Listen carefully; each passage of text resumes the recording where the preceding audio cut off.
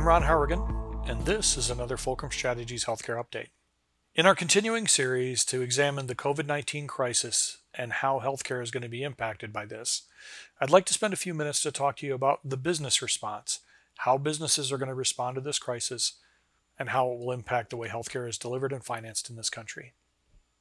In the months of March and April, over 36 million Americans filed for unemployment. That means that in just 2 months, our economy went from having very little unemployment to the highest unemployment rate since the Great Depression of the 1930s. Most economists project that before this crisis is over, the unemployment rate in this country will exceed the previous record of 24.9%. That's right. Before we're all done with this, 1 out of every 4 people in the U.S. job market will be without employment. Most Americans weren't even alive 87 years ago, the last time we had this much unemployment. The fact that all of this happened in just a few months is beyond comprehension and something no one ever expected to see. Many industries like airlines, hotels, manufacturing, and others have been virtually destroyed by this economic crisis. The big question right now for everyone is what will happen when the crisis subsides and what the world will look like when we all try to return to work. I'm going to spend the next few minutes talking about how businesses are going to respond to this crisis as the economy opens back up and how that will impact the financing and delivery of healthcare. As we recover from this crisis, it's clear that almost every business will have been damaged one way or another from this economic downturn. It's also clear that it will be quite some time before our unemployment rates return to where they were just a few months ago. Both of these factors will impact what healthcare looks like in the future. Let me explain. With damaged bottom lines, pressure from investors to return to previous levels of profitability, and high unemployment rates, employers will not only have the opportunity, but also the incentive to reduce the amount of money they spend on health insurance for their employees and family members. One way to do this is to simply reduce benefits. Increases in deductibles and coinsurance levels are likely to become the norm. In addition to that, many companies may reduce or eliminate altogether the amount they pay to cover family members of employees. These actions can dramatically reduce the expense for employers by shifting that expense to individuals. For physicians and hospitals, moves like this will increase patient responsibility, which oftentimes delays and/or reduces the total revenue received for services provided. In addition to these simple moves, we may see a tectonic shift in how insurance is provided and the way those benefits are determined. Let's remember that it was an incredible historic event, World War II, that gave birth to the concept of employer-funded insurance. Our current crisis could cause a significant change in the way that insurance operates in the future.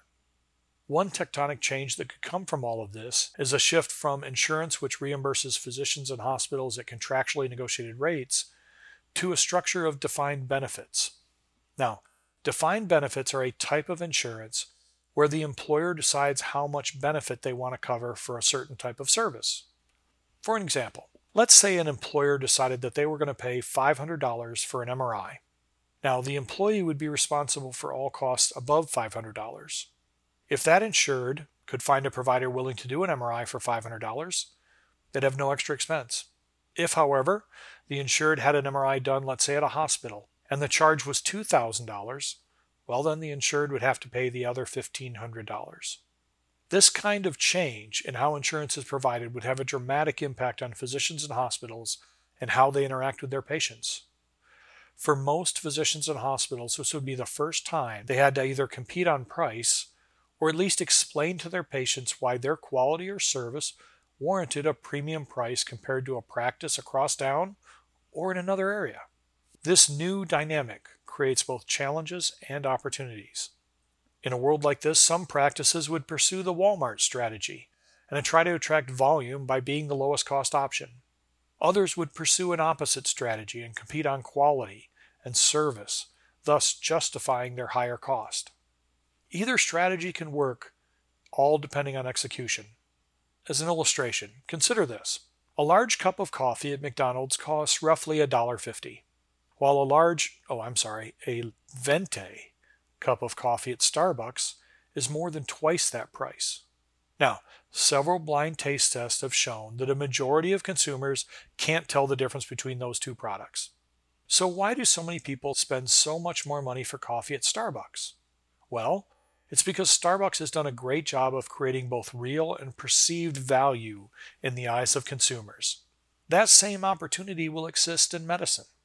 So, as we look to the future and how businesses are going to react to this crisis, we should all be prepared for significant changes. At a minimum, we will see the uninsured rate climb and patient financial responsibilities increase. In addition to that, we may see a dramatic shift to new inventive ways to provide insurance like defined benefits. Physicians and hospitals should begin preparing for these changes now in order to be ready when they happen. This country, along with everyone else, got caught asleep at the wheel when this pandemic hit, and we're paying for that right now. Let's not duplicate that experience when it comes to changes in healthcare that will happen post-COVID. As always, thank you, be safe, and be well.